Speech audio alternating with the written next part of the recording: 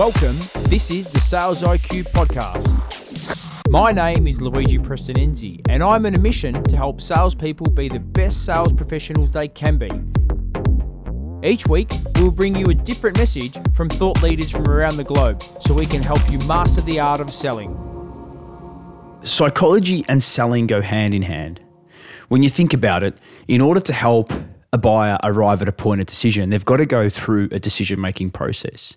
No matter what you do, you can't force them to make a certain decision. And that is why this week's episode is a really cool episode, because we're talking to Howard Brown, who is the founder and CEO of Ring DNA. They're an incredible platform that brings in sales intelligence and actually helps sellers really understand and dissect their sales calls. And what makes this episode so interesting is that Howard is a former clinical psychologist. So he brings that psychology to his sales approach and he looks at things a little bit differently. And so there's a lot of learning that you'll get from this particular episode.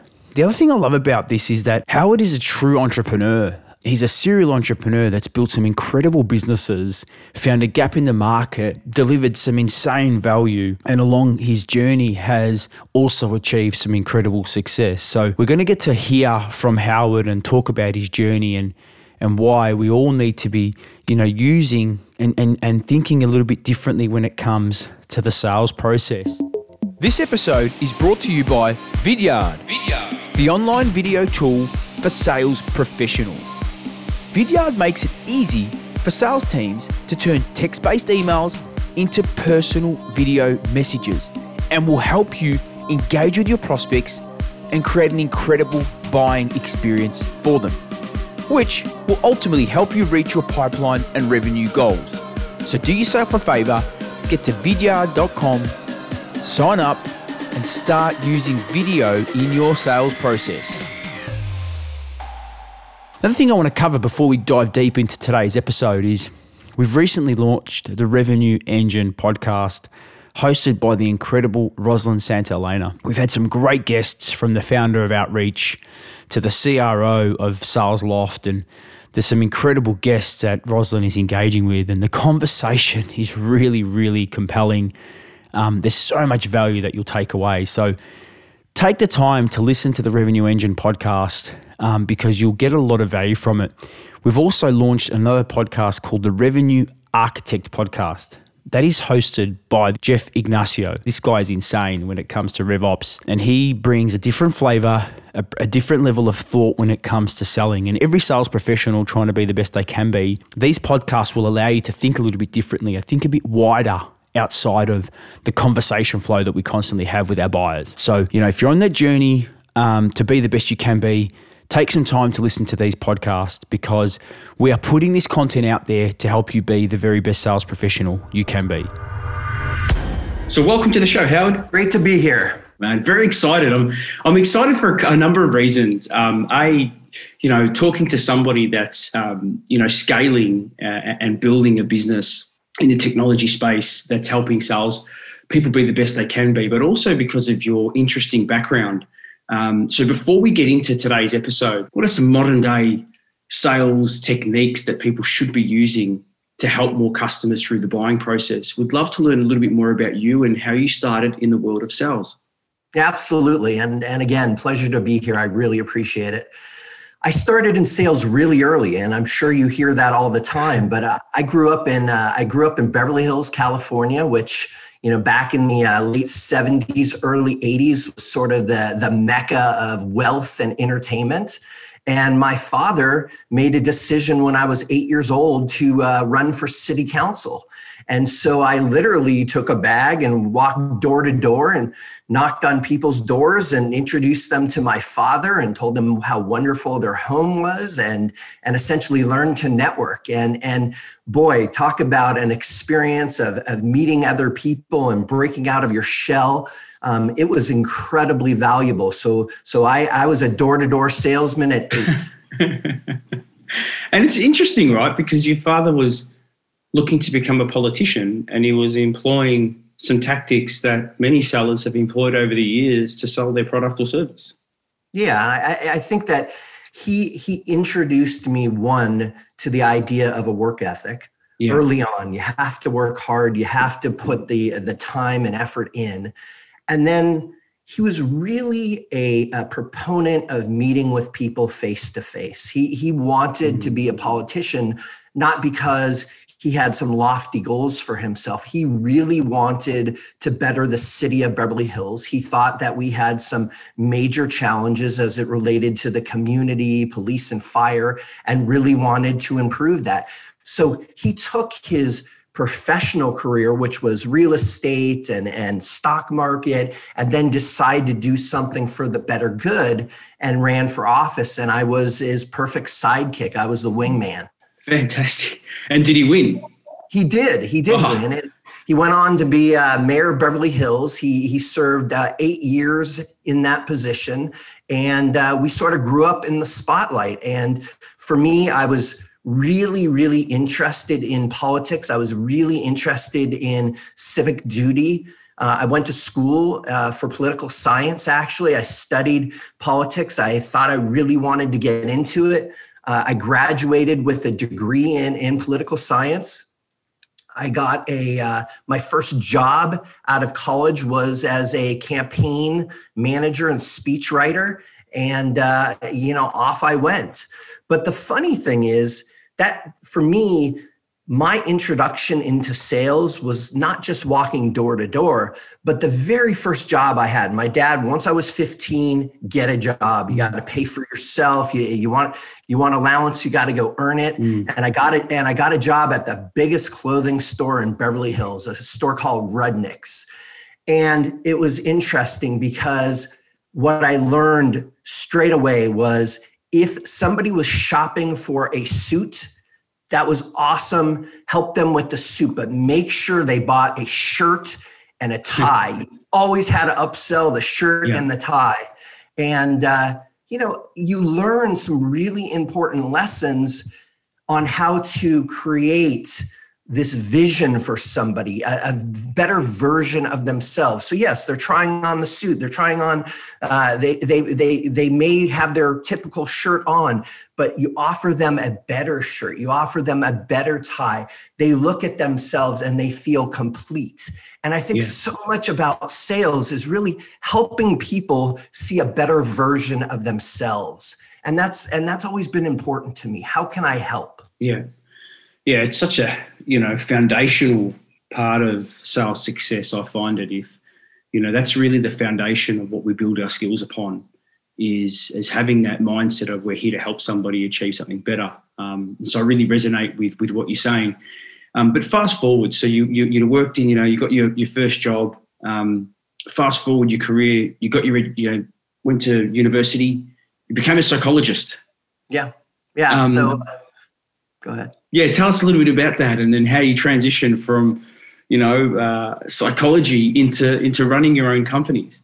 Absolutely. So I did the politics thing for a while. I was a speechwriter, ran campaigns, and quite frankly, I looked in the mirror one day and I felt really disenchanted by what I was doing and who I was becoming. I had always enjoyed doing volunteer work, helping others, working in the community. And a buddy of mine was going to school, earning a master's in clinical psych. And he said, "Hey, you ought to do this at night." I said, "Okay, I'll check it out. I like to grow. I always like to learn." Ended up going back to university, earning my master's, then my doctorate in clinical psych. I worked with really tough populations, early release prisoners, people with dual diagnosis, so mental health disorders as well as addictions. I was really focused on helping people see a better version of themselves because as therapists, people come in with all kinds of problems, all kinds of challenges, and your job is to help them see a different way out, see different opportunities, see how while they are painting a horrific version and picture of their circumstances, there is light at the end of the tunnel.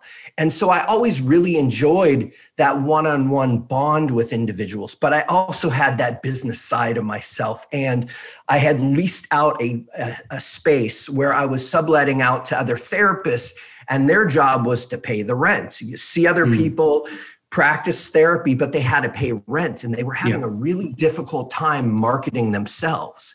And I realized I could help them market themselves because that's what I was. I was a sales guy. I was a marketer at heart. And so I started a referral service. And the referral service was initially a toll-free phone number. We passed out flyers and built their practices.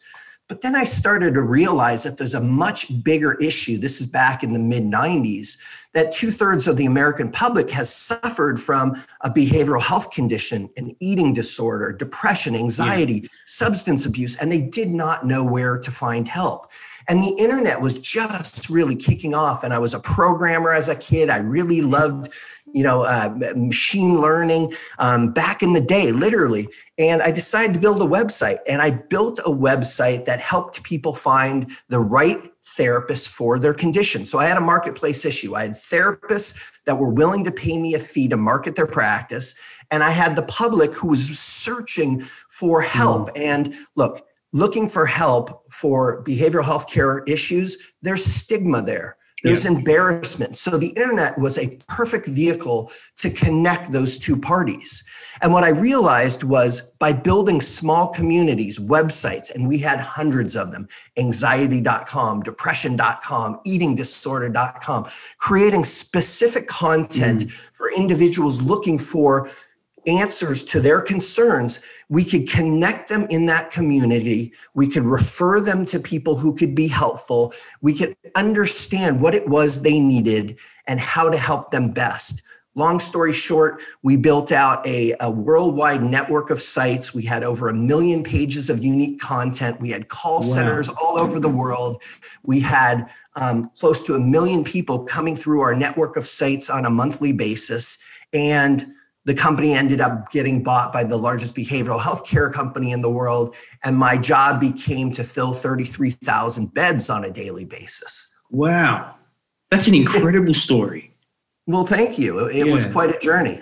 And you did that with primarily a view to help people. That you're not, your primary focus was not to build a company to sell. Your primary focus was, hey, there's a lot of people that need help here. And there's also practitioners that can't actually find those people. So I'll create a way in which those people can engage in a safe environment. That's right. Because of, the fact, and so it's an incredible story. I love that story because, when we still, there's a lot of issues today, and our industry hasn't done itself any favors, but still the sales industry has a lot of trust issues, right? I think there's still some reports that show 60 to 70% of buyers don't trust sellers. And I think, with that particular story, it just goes to show how important the sales mentality, the sales philosophy is in life, in that it helps. It can, when done right, when done in a way that's ethical, has integrity behind it, with the right mindset, it can have such a powerful impact because you would have helped hundreds of thousands of people through some pretty tough challenges, right? Because the things that you talk about, anxiety, depression, eating disorders, I mean, they're tough things for anyone that's had any experience with mental illness. There's some pretty challenging things. So you would have helped thousands and thousands of people become a better version of themselves. That's right. That's right. And I'll tell you, one thing I also learned early on was when people are looking for help, when people are in the process of reaching out, of finally reaching out, whether it's picking up the phone or filling out a web form, that is the moment of truth. And I'll give you an example. If I am a woman and I'm looking online, I have an eating disorder and I find information and I feel like I'm not alone and I can find that help, and I pick up the phone and I call that toll-free number and we route that call to a man, there is a 95% chance that that woman will hang up the phone. You have to understand your audience and you have to understand their needs. A woman with an eating disorder most likely does not want to talk to a man. They don't feel comfortable. And that was one of those aha moments where we could use the information, the marketing data that we had to route calls to people who could be most helpful. And that is the connection between campaign information, marketing data, all of this stuff we're collecting on consumers, and then providing them with the best resources, the best help so that they can make a buying decision. Yeah. And that is critical. Because as salespeople, our job is to be helpful, is to help people make that choice. But if our very first action is to route people to someone who isn't the most helpful, if we cannot provide context to that sales rep or agent, we're doing a disservice to the entire buying process. Absolutely. And there's so many things there. There's so many things of what you just said, right? Because you're talking about understanding your target market, really understanding the persona, and then designing a buying experience that caters for that persona. And enables that persona to have the experience that is best for them versus for us, and using data and intelligence to help make those decisions, which is absolutely incredible. Yeah. You got it. That's it, right? That's our job. Use that information for good. Take the experience that we have in selling, understand our target market, and benefit them. Use that to change their buying experience. We have moved from a product and services company, organization, economy to one of user experience. If you think about everybody today, they're looking for the best experience. Companies will be made or will be broken by the experience that they can give their buyers and customers. We have to do them a service by providing that experience. How do we do that? We do that by taking the data and utilizing that to help them, to provide them a better experience. Yeah, absolutely. And that's even, what you did 20 years ago is relevant more so today when there's such, market, when you look at the amount of products and choice customers have, they're now probably overwhelmed by the amount of choice that sits in front of them.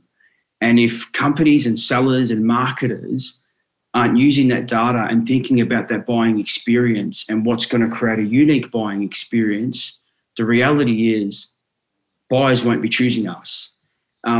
So I'd love to know what, fast forward, you now run a very successful, business. What inspired you to start RingDNA? Yeah.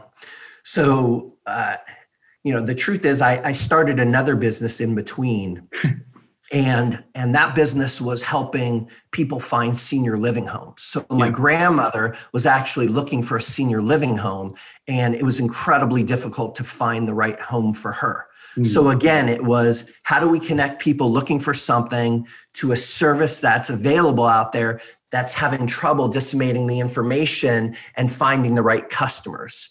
So I started that company, also sold that to a publicly traded company, and then really started focusing in on what are the unique needs that businesses have that they seem to not understand how to get over the hump. And that hump is to connect buyers with sellers in a informed way, in a way that can provide for that unique buying experience. And so the genesis of RingDNA was really connecting the right buyers with the right sellers, much in the same way we had done with the previous companies. But we also realized that while we were highly focused early on in the marketing efforts that led to leads and people coming in the door, we were very hamstrung by the sales process. We flip leads over, we give sales reps some context, but that was it. We can only go so far.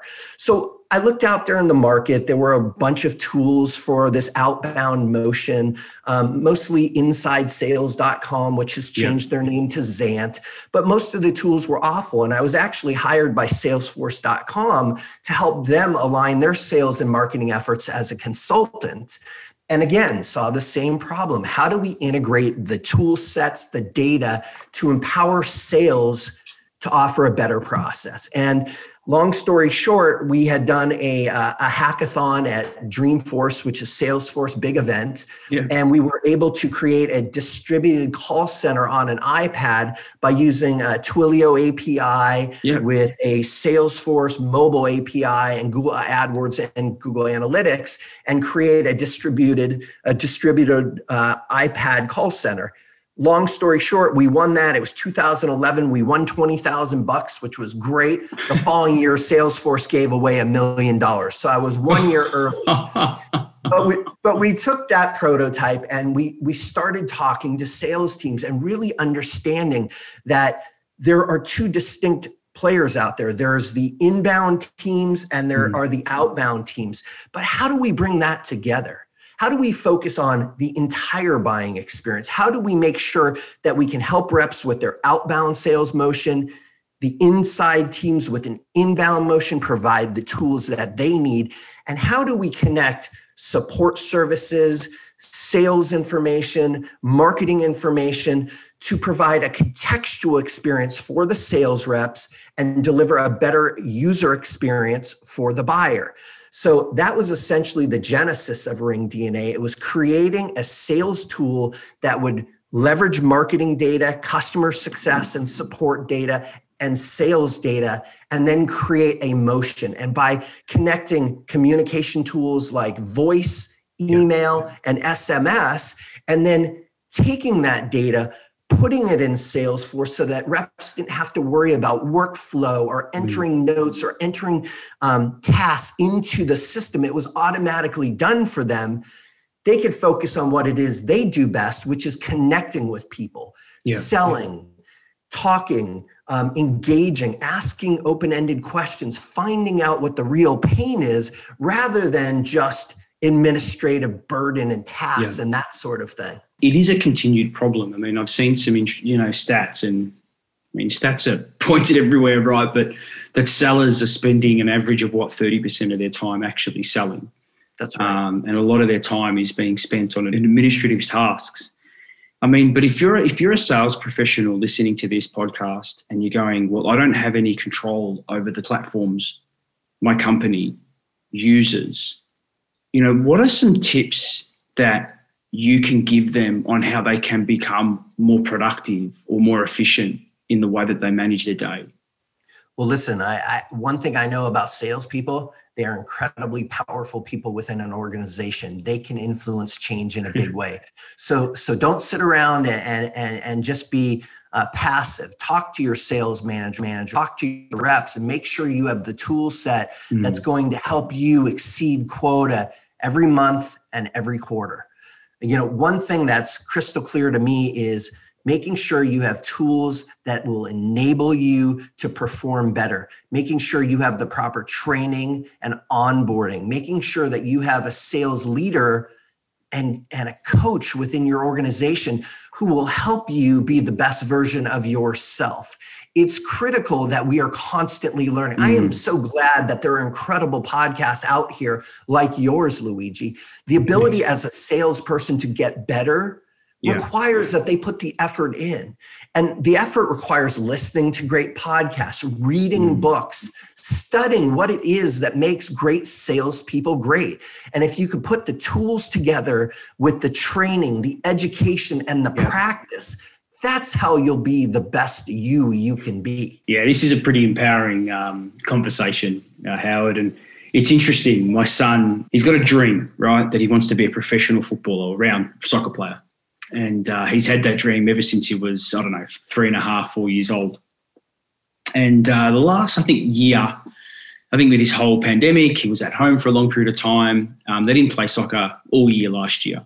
And he finally got back a couple of weeks ago, just before Christmas. They started training, a little bit unfit, he didn't keep up to his regime during the pandemic. And he played a game on Sunday. He was a bit rusty and he was really down. He was really disappointed in himself. And I said to him, it's okay. I tried to give him some positive feedback, but then I asked him, I said, what have you done to prepare for the game? Did you train during the week? He said, no. I said, so you're expecting an outcome, but you didn't put in the hard work. to his credit, I do F45, which is a high intensity training session. And he said, "Can I come with you?" I said, "Great, let's do it." And so, he's 14. He probably shouldn't be there, but he's 14 and he came with me this week and he's been working his butt off. And I'm proud of him. And I said to him, that's what it's all about. It's you don't win the game on game day. That's right. It's the stuff that you do pre-game. And I tell sellers that all the time, Howard, and it's my listeners will hear me say this until I'm blue in the face, is that preparation is the foundation of success. And if we don't prepare to succeed, we can't expect just to go into a sales call with no preparation, no agenda, no research, and think, I'm going to get the outcome that's good for me. And that's what I love hearing about everything that you've spoken about today. From that early age, it's preparation. It's get the right mindset. Be prepared to put the work in, that work ethic. I mean, you've had some incredible successes, but I'm sure those successes have come with long nights, challenging days where you've asked yourself, is this right? I mean, tell us a little bit about those challenging times that you've experienced building these businesses. And if you've ever questioned, am I on the right path? Mm-hmm. Well, first of all, congratulations to you. I mean, raising a kid is no easy task. And sounds like you have one that understands the value of work, and you've done that by example. You talk about hard work, you talk about putting in the training on your podcast, and it sounds like your son's taking that in and making it a part of who he is. And we can talk about business all day long, but our real legacy is how we raise our kids. And I have two 15-year-old boys. They both play soccer. Some days I can't believe how little effort they put in. Some days they blow me away. And that's what's really important, is that we're raising kids with character. We're hopefully, when we build businesses, we're building businesses with character as well. And yes, building a business is hard. There's challenges every day, whether it's your customers, your employees, yourself, right? There's always challenges and there's always questions. But if you do something with good intentions, if you set out to achieve something that's better for you and those that surround you, if you surround yourself with a team of leaders that you can trust, it makes every day worthwhile. Yes, every day I wake up and I pump myself up. I get excited for what's happening next. What challenge will I be hit with? One thing I'll tell you, as a CEO, I'm constantly putting out fires. I'm constantly challenged. That's what I love. I love that I wake up and I know I'm going to be hit with something that I did not expect. But if I stay calm and I stay relaxed and I breathe through it, and I use the experience that I've had as well as the experience of people I surround myself with. I have great mentors who have failed all over the place. And they've taught me the lesson, which is not easy, that failure is something to be celebrated. Yeah. Fail fast, make the change, recognize it. Because if I beat myself up or I beat my kids up for not doing what they're supposed to be doing, they're not going to remember the lesson. They're going to remember the beating. So it's really important to celebrate those learnings. We are prediction machines. What we do is we make mistakes and we learn from it. We see other people make mistakes and we learn from those. That is the whole premise of what we're building at Ring DNA. We are trying to look at every single task, every communication, every process a sales team makes. Look at the outcome of that process, test and measure that against the millions of other transactions, communications, and processes that occurred, and see which tasks, which items, which communication points led to the best outcomes. We then take that data and surface it for the reps. Here's what you should do next, and here's how you should do it. We do the same thing for managers or coaches. We surface where they should be focusing their attention to garner the best results. As human beings, that's what we should be doing. We should be focusing on the areas that we will see the best outcome with the best results. And so that's what we try and do. And that's what I try and do every day as a CEO. I make mistakes. I own my mistakes. I learn from my mistakes, and I try and be better. And it's not easy, but for me, I'm incredibly passionate about it, and I wouldn't want to do anything else. Yeah. I mean, for any seller, anyone listening, any sales leader or marketer listening to this podcast, there's just so many. For me, I mean, I'm learning a lot. It's reinforcing for me the importance of, having that mindset. And you're right, beating yourself up. I think the biggest challenge, which is the biggest opportunity in selling, is the fact that we deal with no, we deal with rejection. We deal with people that are our friend one day and they ghost us the next. And we can analyze it and go, where did it go wrong? And sometimes, no matter what you do, that happens, right? And it's easy. It's not easy, but you can sometimes overanalyze, and it can bring you down. But that's the opportunity that great sellers have, is recognizing that they can't control everyone in the buying process. Well, they can't control anyone really, but they can only control themselves, and they can't control the buyers. They can create a great experience. Some will say yes, some will say no, some will ghost you, some will go to your competitors, and that's okay, right? We can't beat ourselves up. We can analyze, we can find out where we can improve, and we can try to be the best version of ourselves to help that next customer through the buying process. So I've taken an incredible amount of insight from this conversation, Howard. So I want to say thanks. But before we kind of wrap up, I want to ask you a question. Given the fact that you have this psychology background and you're also big into science and the data, is sales an art or a science? Chicken or the egg? I think it's both. Yeah. I think there is an art that we learn through practice. There is the ability to connect with individuals. Yes, sales is hard, no doubt about it. But if you take the perspective that you're there to help and that you're passionate about what it is you're selling, because I would urge everyone who has a job in sales or anything else, find a company that you can be passionate about the product and the service that you're selling. Because guess what? You're spending a lot of time doing it. Make sure that what you're selling will benefit others and you believe in it. If you don't believe in it, stop selling it. Find something else, because at the end of the day, you have to work hard. And that is where the science comes in. There are incredible tools that will look at what you're doing, analyze it like a professional athlete. Look, Kobe Bryant invested in Ring DNA. He was all about training, focus, and practice. He was about understanding every single aspect of his game and measuring and analyzing it through science. We're doing the same thing for sales reps. Understand what you're doing. Look at every aspect to improve it. Focus. Your art will improve if you care, if you connect with it. That's my love. That's my love for what we're doing. That's why I love sales. That's why I love helping the buying process. Yeah, I can feel it. I can feel it, Howard. And I love this. And this is, you know what, for me, that's a definition of selling. You've just wrapped up the definition of selling, and that's helping people be the best version of themselves they can be.